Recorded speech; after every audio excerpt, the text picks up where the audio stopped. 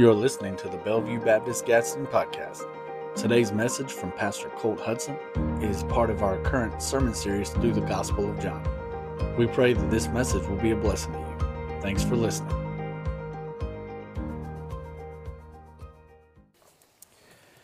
Well, what an awesome time of worship that we've had together this morning.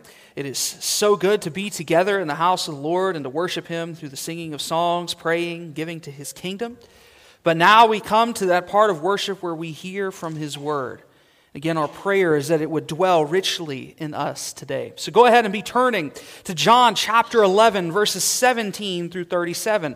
Again, that is John chapter 11, verses 17 through 37. And today we are going to be continuing looking at this encounter between Jesus and the family of Lazarus after Lazarus' death. And as you're turning today, I want to make a connection between something that we're going to be talking about today and a situation that many of us are likely familiar with this week. If you're a football fan, you know that back on Monday night in the course of an NFL game, there was a player who went into cardiac arrest. They stopped the game, and through the midst of this kind of tragic situation, there was this outpouring of support and thoughts and prayers and that sort of thing. And prayer suddenly became a hot topic. And there were some awesome moments that came out of that because pretty much, everyone in that community was praying. But it also revealed a lot of misconceptions about prayer.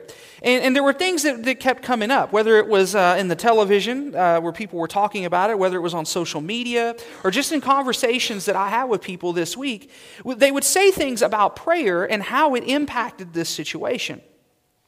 For instance, some of the things I heard was this one: if we pray hard enough, we can convince God to change His mind and save this man. Or, if all of us pray, God can't possibly deny that. These are simply just not accurate. And to beyond that is a misrepresentation of God and prayer. And it's continued to the point that Hamlin himself, thankfully and amazingly, is now able to speak to the public. But he wrote last night he was thankful for the beauty of all faiths praying for him. Now, while we can applaud much of the spirit of this situation, we can applaud the fact that God has been good and gracious in sparing this man and giving him health.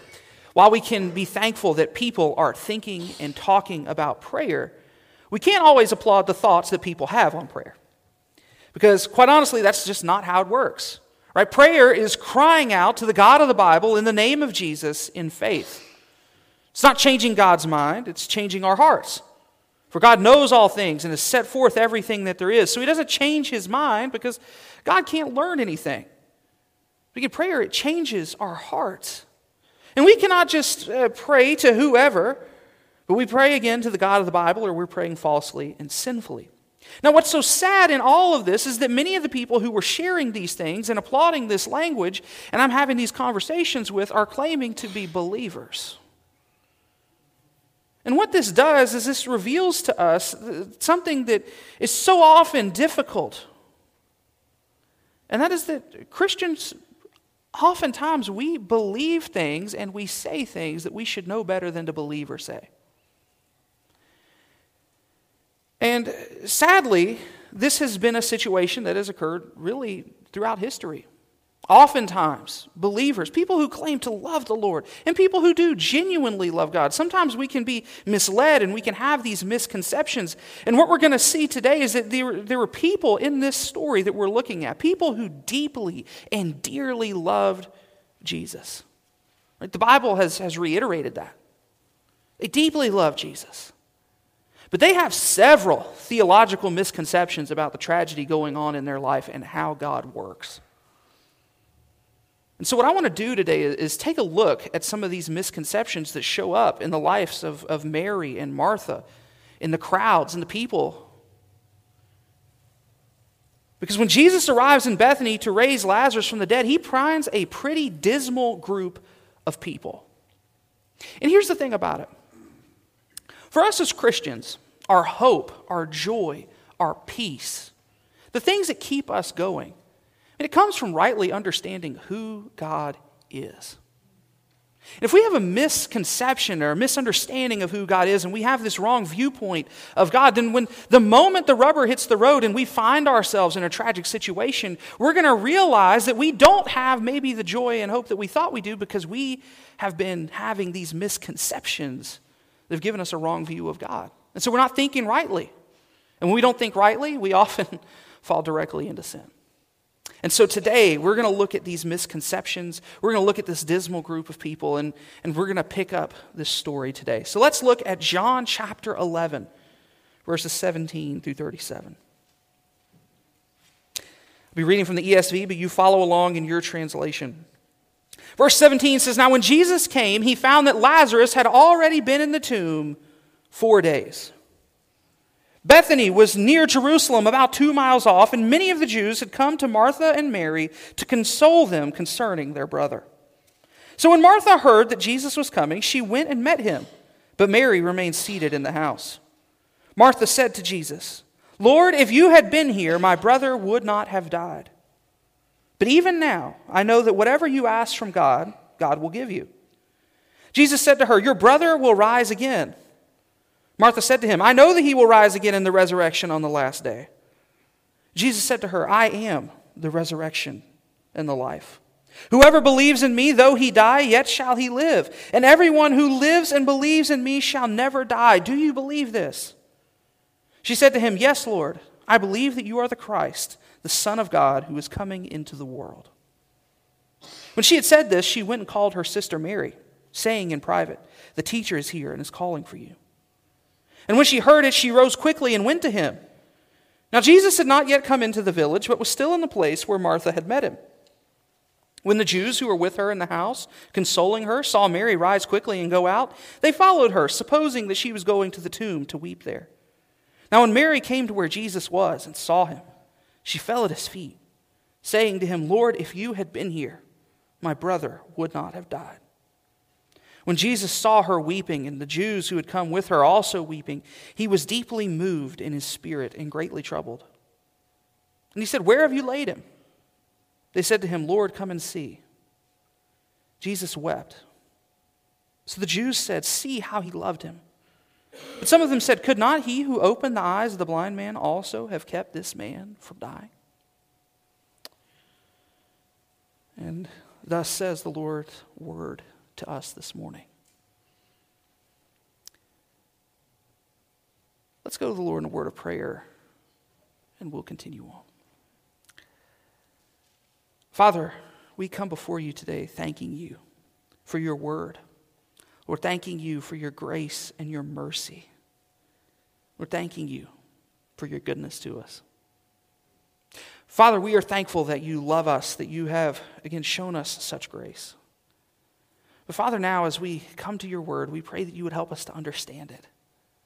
And Lord, by understanding it, Lord, that you would not only help us to understand it accurately and rightly, but Lord, you would help us to have a better understanding of who you are, how you work, what you've called us to, and how we can live lives that are more pleasing to you.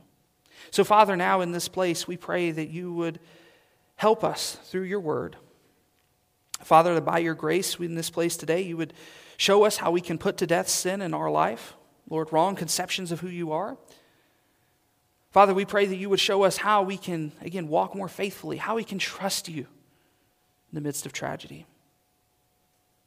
Father, how, above all else, we can have hope in only one person. And Lord, that is you.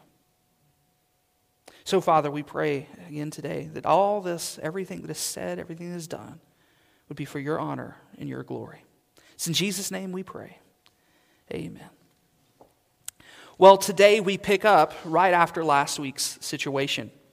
If you weren't with us last week, what we saw is that Jesus receives a letter. And this letter tells him, this man, Lazarus, whom you love very much, is sick. We remember that Jesus loves Martha and Mary and Lazarus. And that when he heard that Lazarus was ill, he stayed 2 days where he was. And we remember after this time, he told the disciples, look, we're going to go to Judea. The disciples were just crazily confused. Lord, why would you want to go back to this place where they tried to kill you? And he tells him that he has this appointed time to work. And his friend Lazarus is dead, but he was going to awaken him. Now, earlier he had told the disciples that this sickness that Lazarus had, this death, this tragedy that was occurring, it would not end in death, but rather the purpose was to glorify God. And so what we see here is that Jesus has this mission that he is going on. He tells them clearly, Lazarus has died, and for your sake, I'm glad I was not there, so that you may believe. And he said, let's go to him. That's where we left off last week. Lazarus is dead. The disciples are confused and scared. But what we saw was that the tragic situation was not a result of something Lazarus did. It was for God's glory. And God uses the tragic situations in our life as well to glorify him. Today we see that Jesus waited until Lazarus was buried for 4 days, right? Verse 17 says, when Jesus came, he found that Lazarus had already been in the tomb 4 days. This is very significant. Now for us, we might not understand quite why that is so important, but for the Jews, this would have been a big deal. You see, the Jews are a very superstitious group of people. They are very superstitious, to the point that they falsely believe that the spirit of a dead person hung around for 3 days and could potentially find its way back. They believed that there was this ghost or spirit. It would hang around the body for 3 days, and then it could potentially find its way back into the body during those 3 days, and the person might live again. What happened with that is that many Jews would often hope for 3 days. Well, maybe the spirit will come back into the body, right? Maybe, just maybe. Reality, what we see here is that Lazarus, he was dead and in the tomb 4 days. Significance of the 4-day time period is it made sure that Lazarus was good and dead. To quote the famous theologian Jerry Clowers, he is D-E-D dead. To the point that next week we'll see that the family is worried about opening the tomb because they said, Lord, it stinks. Right? By now there's a stench. Lazarus is dead and decaying.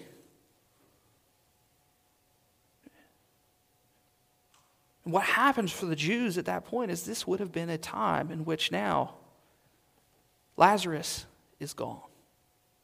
It's hopeless. He's gone. It's done. It's over.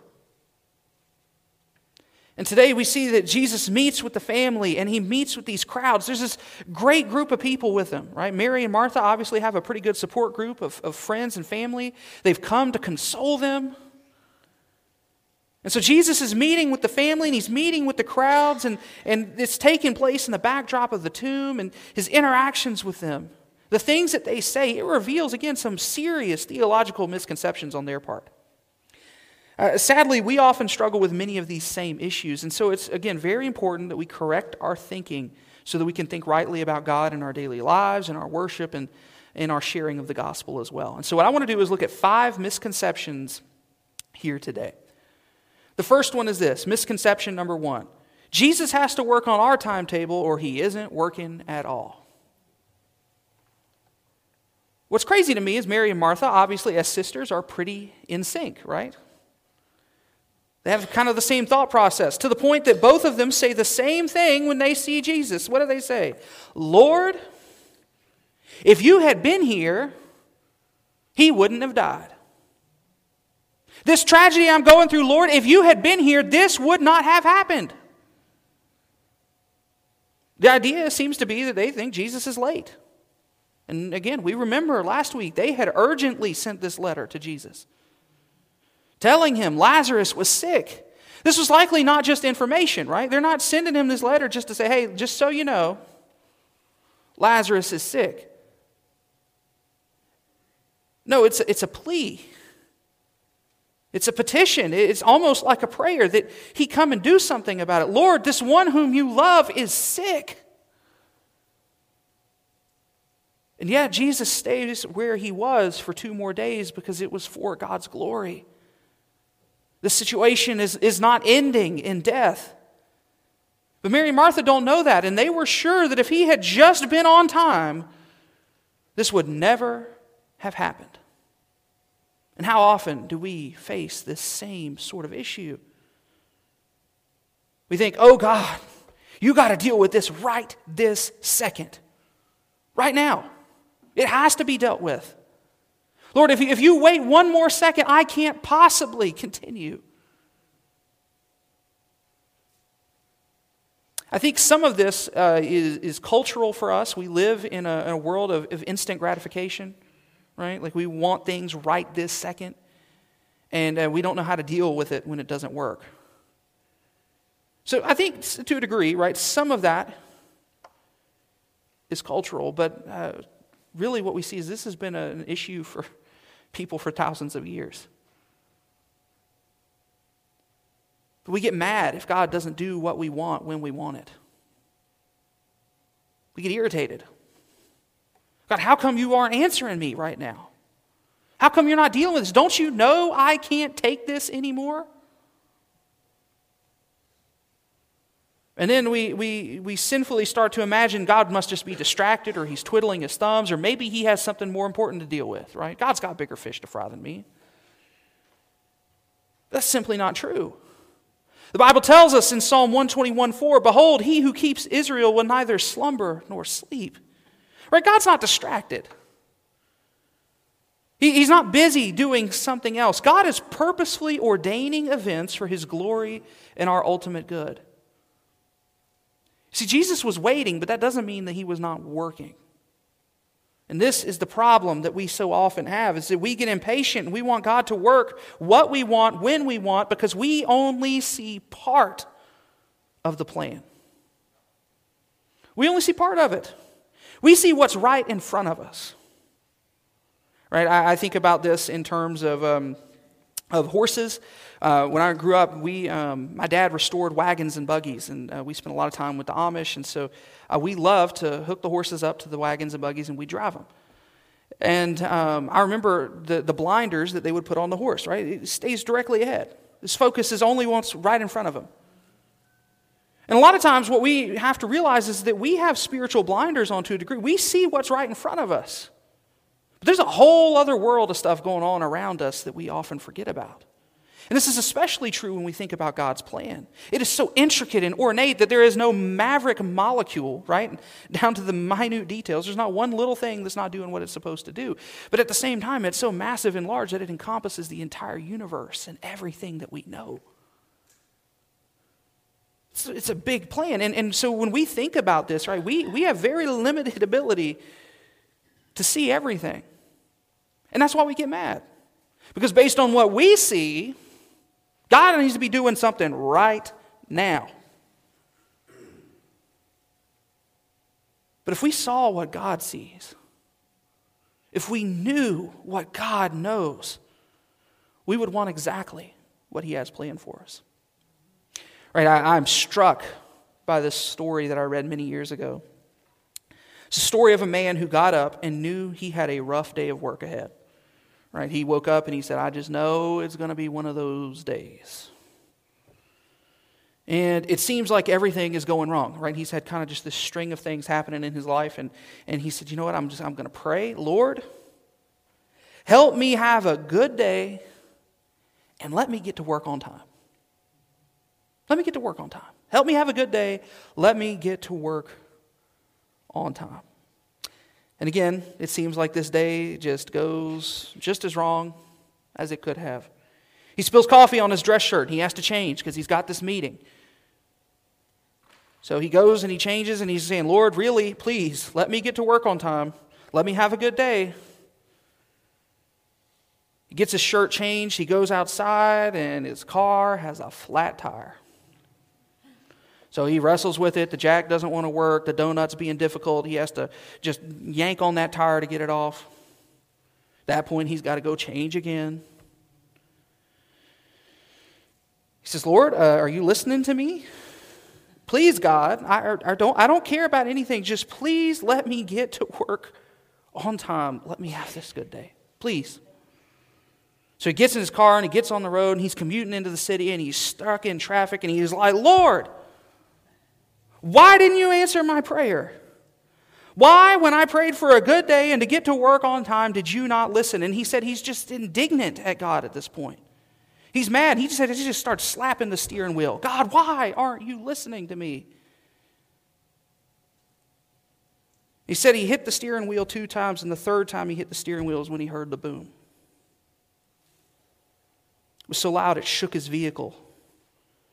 And from his windshield, he could see his office building, the World Trade Center, had been hit by an airplane.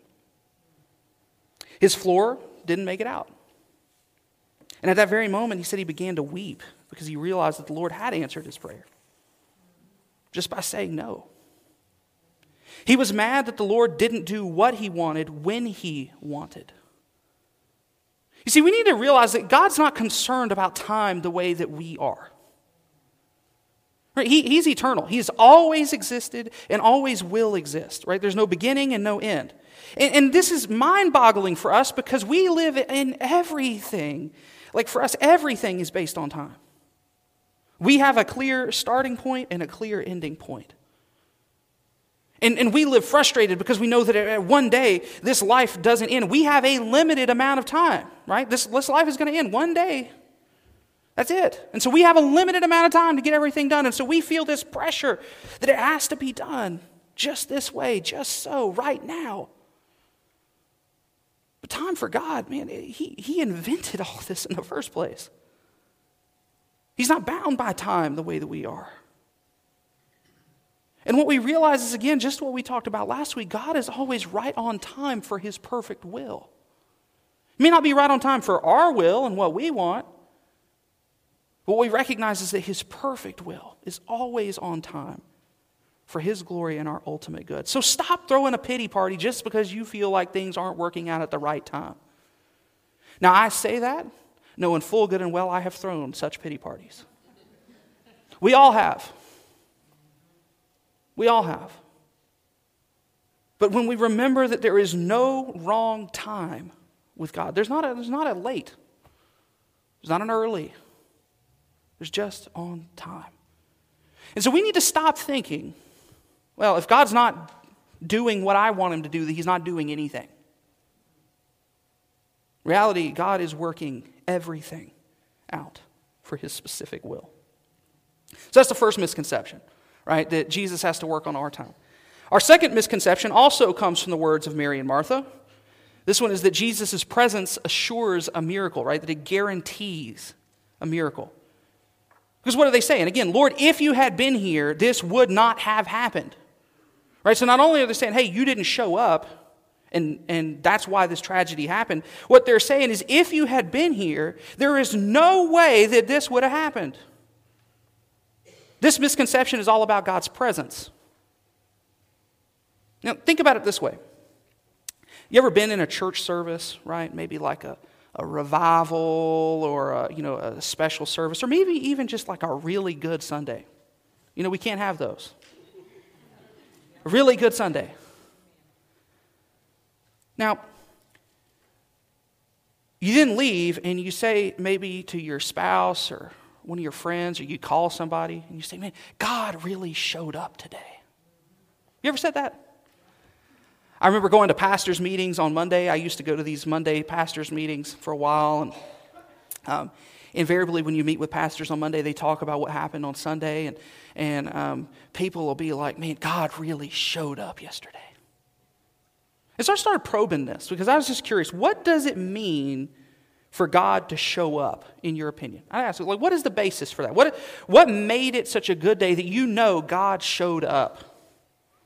And usually there was a few things they would say, right? Like some would be like, the music was just so good, right? Like, it was so good.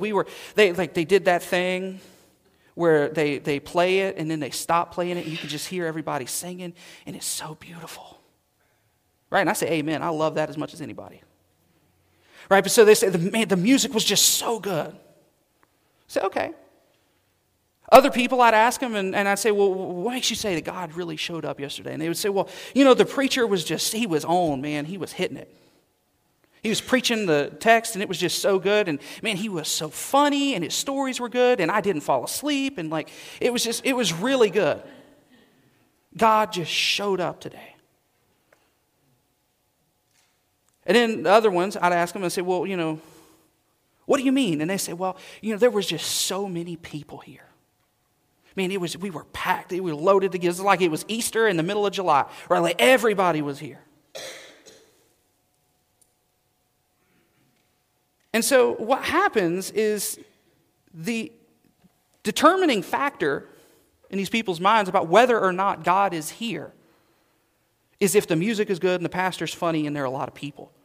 It had nothing to do with spiritual growth. Had nothing to do with God working in some other way. And this is what happens. Here's the problem with this too. It also leads to this other question. Is there really a moment when God isn't here?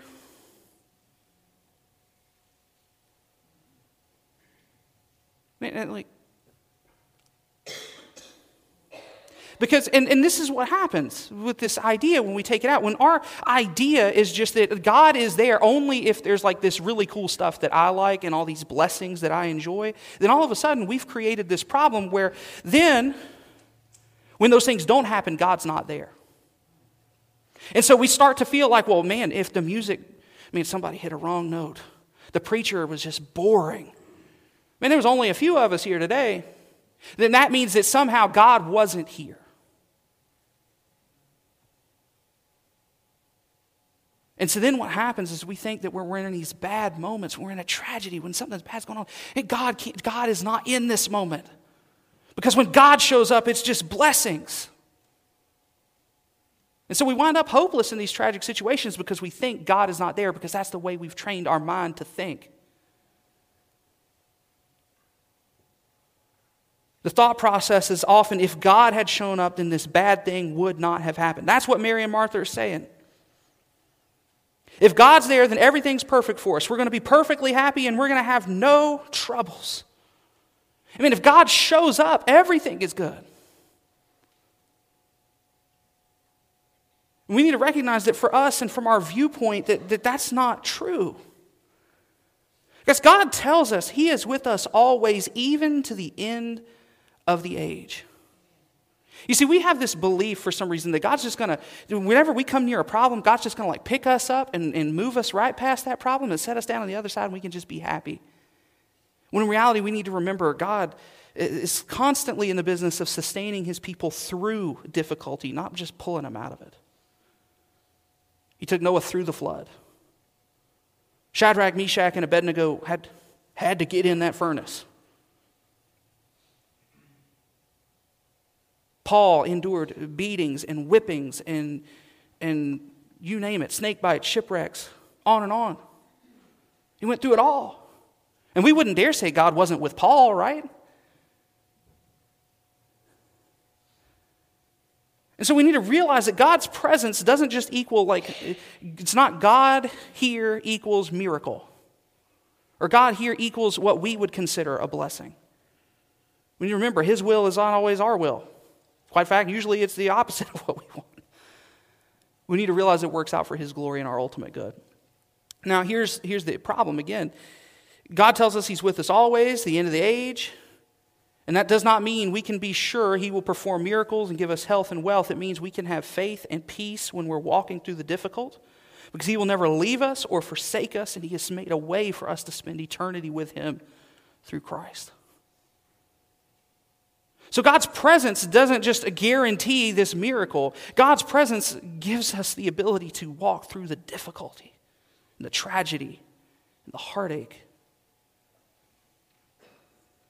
See, a lot of times we tend to think about this again with prayer as well. Oh, well, like for instance, again, someone gets hurt and maybe the community rallies around this person, pray, and they don't make it through.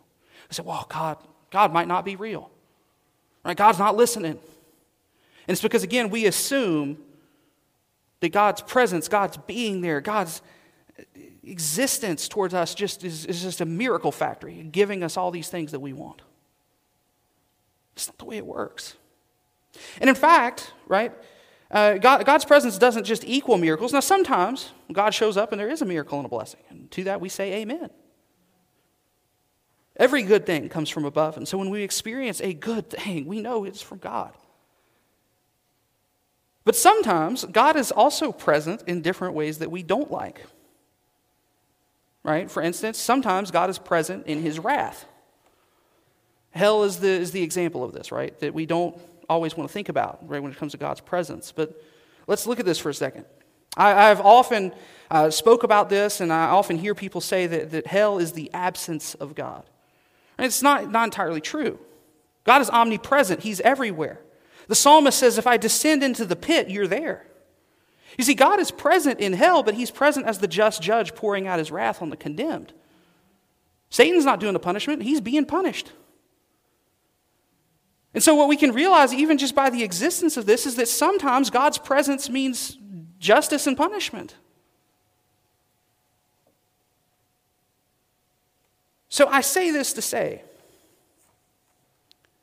God is here in our midst, whether there are 2 of us here and the internet's out, or there are 2,000 of us and everything runs smoothly. Stop basing your understanding of God's presence on whether or not things seem like they're going good. And recognize he's with you always, through it all.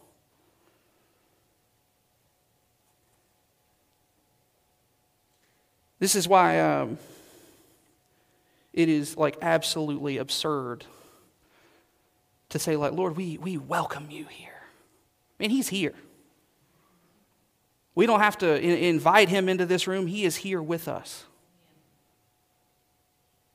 I've also heard people over the years say, well, wherever 2 or more are gathered in his name, he's there with us. And it's a Bible verse, right? We're not denying that. But what I am saying is that what that passage means in context, what it doesn't mean is that God's not with you if you're one person by yourself. Doesn't mean if you're the only one there who is gathering in his name that God's not with you. God is with us to the end of the age, and again, he will never leave us or forsake us. And so misconception number 2 is just to think, listen, guys, God's presence doesn't just guarantee us a miracle. Number 3, misconception number 3. Martha here assumes that she knows exactly what Jesus is saying, to the point that it's almost kind of like a half-listening thing. And we tend to do this, right? The best example I can give you is when you hear a sermon on a text that you've heard like 100 times. Some of us will just say, well, I've heard this before. One preacher preaches as good as the next one. That's not necessarily true. In fact, I'd say it's probably just flat out wrong. But you need to realize God's word will apply to you, and it's living and active, and it very well speak to you in a little bit of a different way than it did the last time you heard it. But Martha here, in verses 23 through 27, we see this interchange. Jesus said to her, your brother will rise again.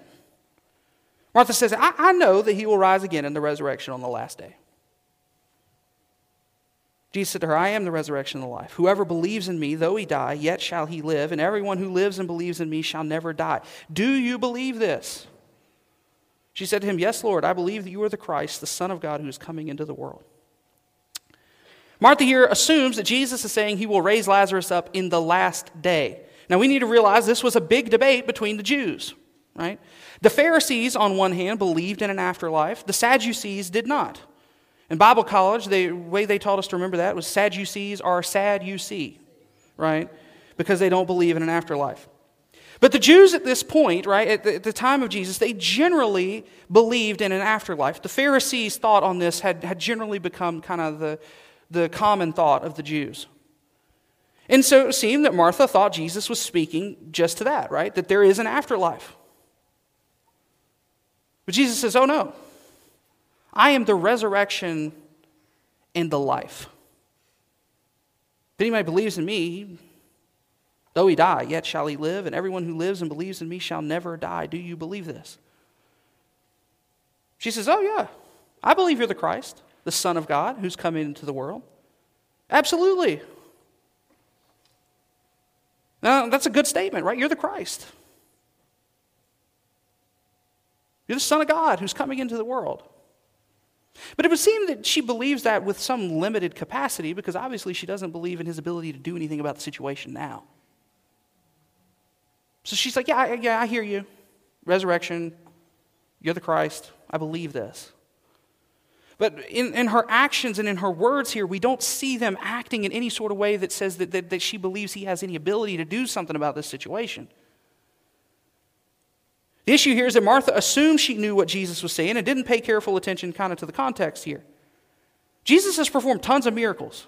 She says she believes he's the Messiah. She knows that whatever he asks of God is done. And yet she thinks that what Jesus is saying is not, again, specific in this moment. She seems to think that Jesus has no ability to impact this situation at all. And I would say if she really believed that, she would probably act on it. If you believe that the Messiah is standing right there in front of you and whatever he asks God, he'll do, you might ask him something about your brother. Instead of making an assumption about what's happening here. She missed the promise. The point here in Jesus saying this, I'm the resurrection and the life, Jesus holds all of life in his hands. The Bible tells us that all things were created through him, by him, and for him. And here he tells Martha, I am the resurrection and I am life. Yes, he raises up again, but the only way that we have life at all is through him. This life that we lived, all things are held together in him. The only way any of us have life is through Christ. He is the life and he has the power over life and death. That's what he's telling her. I'm the resurrection. I literally have the ability, right? This is what we're talking about here. Resurrection is a good word if you're thinking about a dead relative. He says, I'm life.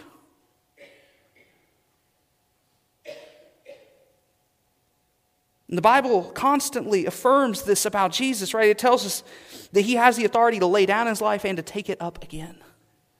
Christ is not limited by death. And the ultimate example of this is the fact that he died on the cross for our sins and then rose again.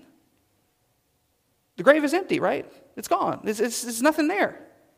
Because Jesus is alive. He's living. He was bodily resurrected. That means his body got back up and breathed again. He lived again. And he still lives.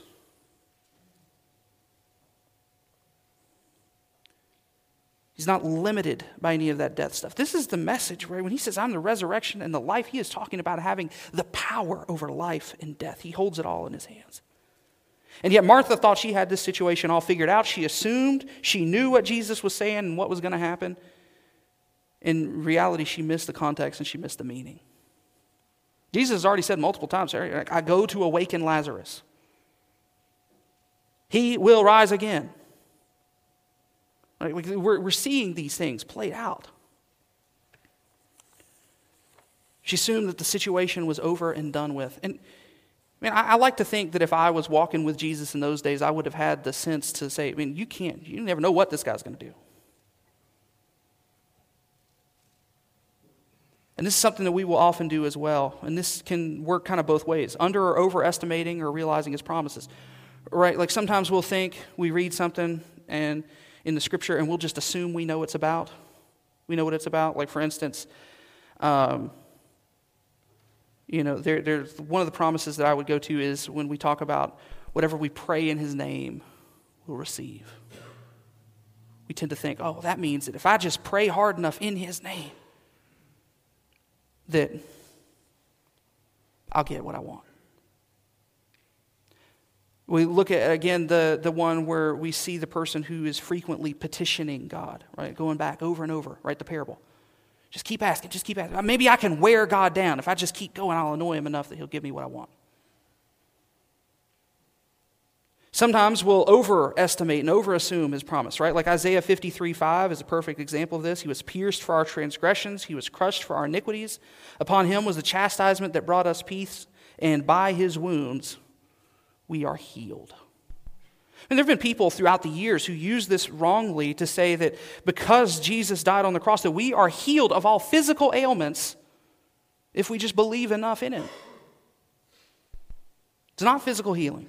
People who try to say we can have healing over any physical illness in this world by claiming this, right? This is obviously spiritual, right? Christ's work on the cross, and only through Christ's work on the cross are we healed and cleansed from the penalty of our sins. He took the punishment we deserved, and we received his righteousness by grace through faith in him. When we believe in Christ, follow him, and repent of our sins, we are saved. And so what I'm saying here is that proper interpretation is key. Don't just assume we know exactly what's going to happen and how things are going to play out, because we know that the best laid plans of mice and men, man, they often go awry. We think we know what's going to happen, but we don't know. We make plans, good plans, and we think that they will surely happen, and then something comes out of nowhere and hits us. Or on the other hand, we think that it's all over, and then boom, God does something we would have never seen coming. I've seen that in my own life, and I'm sure many of you have as well. So don't just assume we know exactly what Jesus is going to do and exactly what he means. Put it in context. We can know exactly what he's saying in God's word, right? Don't hear me say that we can't know what Jesus is saying in his word. We can clearly know what he's saying, but we got to put it in context and understand it. Dive in there. Read it, know it. Interpret it the right way. Don't just assume we have it all figured out. Our fourth misconception, I promise we're moving quickly here, is that the situation is hopeless. We'll look at the fifth one very quickly after this. But number 4, the situation is hopeless. People are weeping, right? This is the situation we're at. Mary comes out. They go out there. They're by the tomb. What happens? She talks to Jesus, says the same things Martha's been saying. Lord, if you'd been here, my brother wouldn't have died. But verse 33 through 36 here. When Jesus saw her weeping and the Jews who had come with her also weeping, he was deeply moved in his spirit and greatly troubled. This word for weeping here is like funeral wailing. That's the idea behind it. Funeral wailing. Mary, all the folks, they're out here and they're weeping and they're wailing. Y'all ever been to a funeral where there was wailing? As a pastor, funerals are just the norm, right? Unfortunately, we go to a lot of funerals. And a lot of times you'll go to funerals that are entirely secular, or it'll be a funeral where there's someone who is like lost and they might have like one believing family member who's invited me and that's why I'm there. Sometimes, you'll just get called from the funeral home and they'll say, hey, listen, we don't have anybody to do this funeral. Would you do it? And as one of my professors told me, have Bible, will preach. That's the motto. So you show up and you're at this place, but what happens is that these are also the worst. Why? I mean, it is usually just this wailing emotion. I can't tell you that most of the funerals that I go to that are not Christian funerals are usually characterized by just this awful weeping and crying, and it's a lot. I'm not attacking these people for doing this, but what I'm saying is it's indicative of something. What's the difference? And the answer is hopelessness, right? That's the difference. They're wailing and just screaming and crying and screeching because it's hopeless. But here in this text, this word is being used for this wailing, screeching, weeping, awful crying. And this is used of people who love God and at the very least knew their friend and brother would live again in eternity. Now again, I'm not saying we shouldn't cry at funerals at all. That's not what I'm saying. But what I'm saying here is that we should not be hopeless and mourn like hopeless people. Paul instructs us on this in 1 Thessalonians 4:13 and 14. He says, we do not want you to be uninformed, brothers, about those who are asleep, that you may not grieve as others who do not have hope. For since we believe that Jesus died and rose again, even so, through Jesus, God will bring with him those who have fallen asleep. We don't mourn like people who have no hope. And yet, that is exactly what seems to be going on here. These people, again, Lord, if you had just been here, if you'd have hurried up and got over here. We know about all this resurrection stuff, but if you had just been here, this wouldn't have happened. And now they're weeping. They're screaming. They're wailing. Another issue that we don't take seriously enough is the hope that we do have. See, Martha acknowledged again, Lazarus will be raised for eternity, but this didn't satisfy her at all. And it should. Especially for us, right? I know a lot of believers, this is the same situation. where at their funeral, we'll talk about the hope that they have that their loved one who is a believer is in heaven. They'll say, oh, yeah, that's great. But that's the end of it. There's no comfort in that. And all I'm saying is that we need to have more comfort in the fact that our eternity is secure than we often do. We have hope. We have a living hope. It is never hopeless because believers can never be separated from our living hope, not even by death, because he holds all things in his hands, and so there is no situation in which we should be hopeless. But you look at these verses, you say, well, Jesus wept. Does that mean he was hopeless, right? Like, obviously not. Jesus wept, perhaps one of the most famous Bible verses just because of its brevity, but the depth that we see here is amazing. Let me tell you one reason I don't think Jesus is weeping here. And that's because Lazarus is dead. Right? I don't think he's weeping over Lazarus being dead because he has very clearly said, this is going to be for the glory of God. I will go to awaken him. He will rise again. So Jesus knows what's going to happen. And if you know this, man, I would tend to think you'd be a little excited because everybody's about to see. Not weeping over the fact that he's dead. He knows this is a temporary situation. What Jesus is weeping over here is the hopelessness of the people. The sheer hopelessness, and the language informs that here. When Jesus saw her weeping and the Jews who had come with her also weeping, he's deeply moved in his spirit and greatly troubled. And he said, where have you laid him? And they said, Lord, come and see. And he wept. Jesus here is deeply moved or groans in the spirit when he sees their weeping. Now, we think of that word, we tend to think of like a pained moan or something like that. When in reality, the Jews use this word to mean snort like a horse. And so what this means is not that Jesus snorted like a horse necessarily, but it means it was more of a frustrated sigh or a groan than a pained one. The word here for weep is not the same word as the wailing from the other people, but rather it's more of a quiet and reserved cry. And so the image here is that Jesus has a deep sigh and a few tears. He sees their weeping and he sighs. He says, where have you laid him? And he has a few tears streaming down his face. The image here, again, is that, and this reveals his humanity, and again, it reveals his love because it shows the love he has for his people. A people who should not be hopeless. Again, he's not crying over Lazarus. He's told multiple folks he's going to awaken and raise him.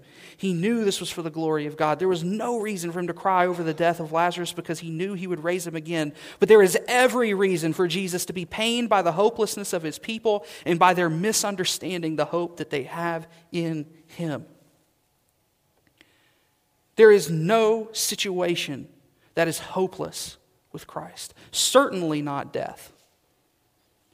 And I love, we were talking about the Puritans earlier when we were reading the Valley of Vision. Their thoughts on death were just fascinating.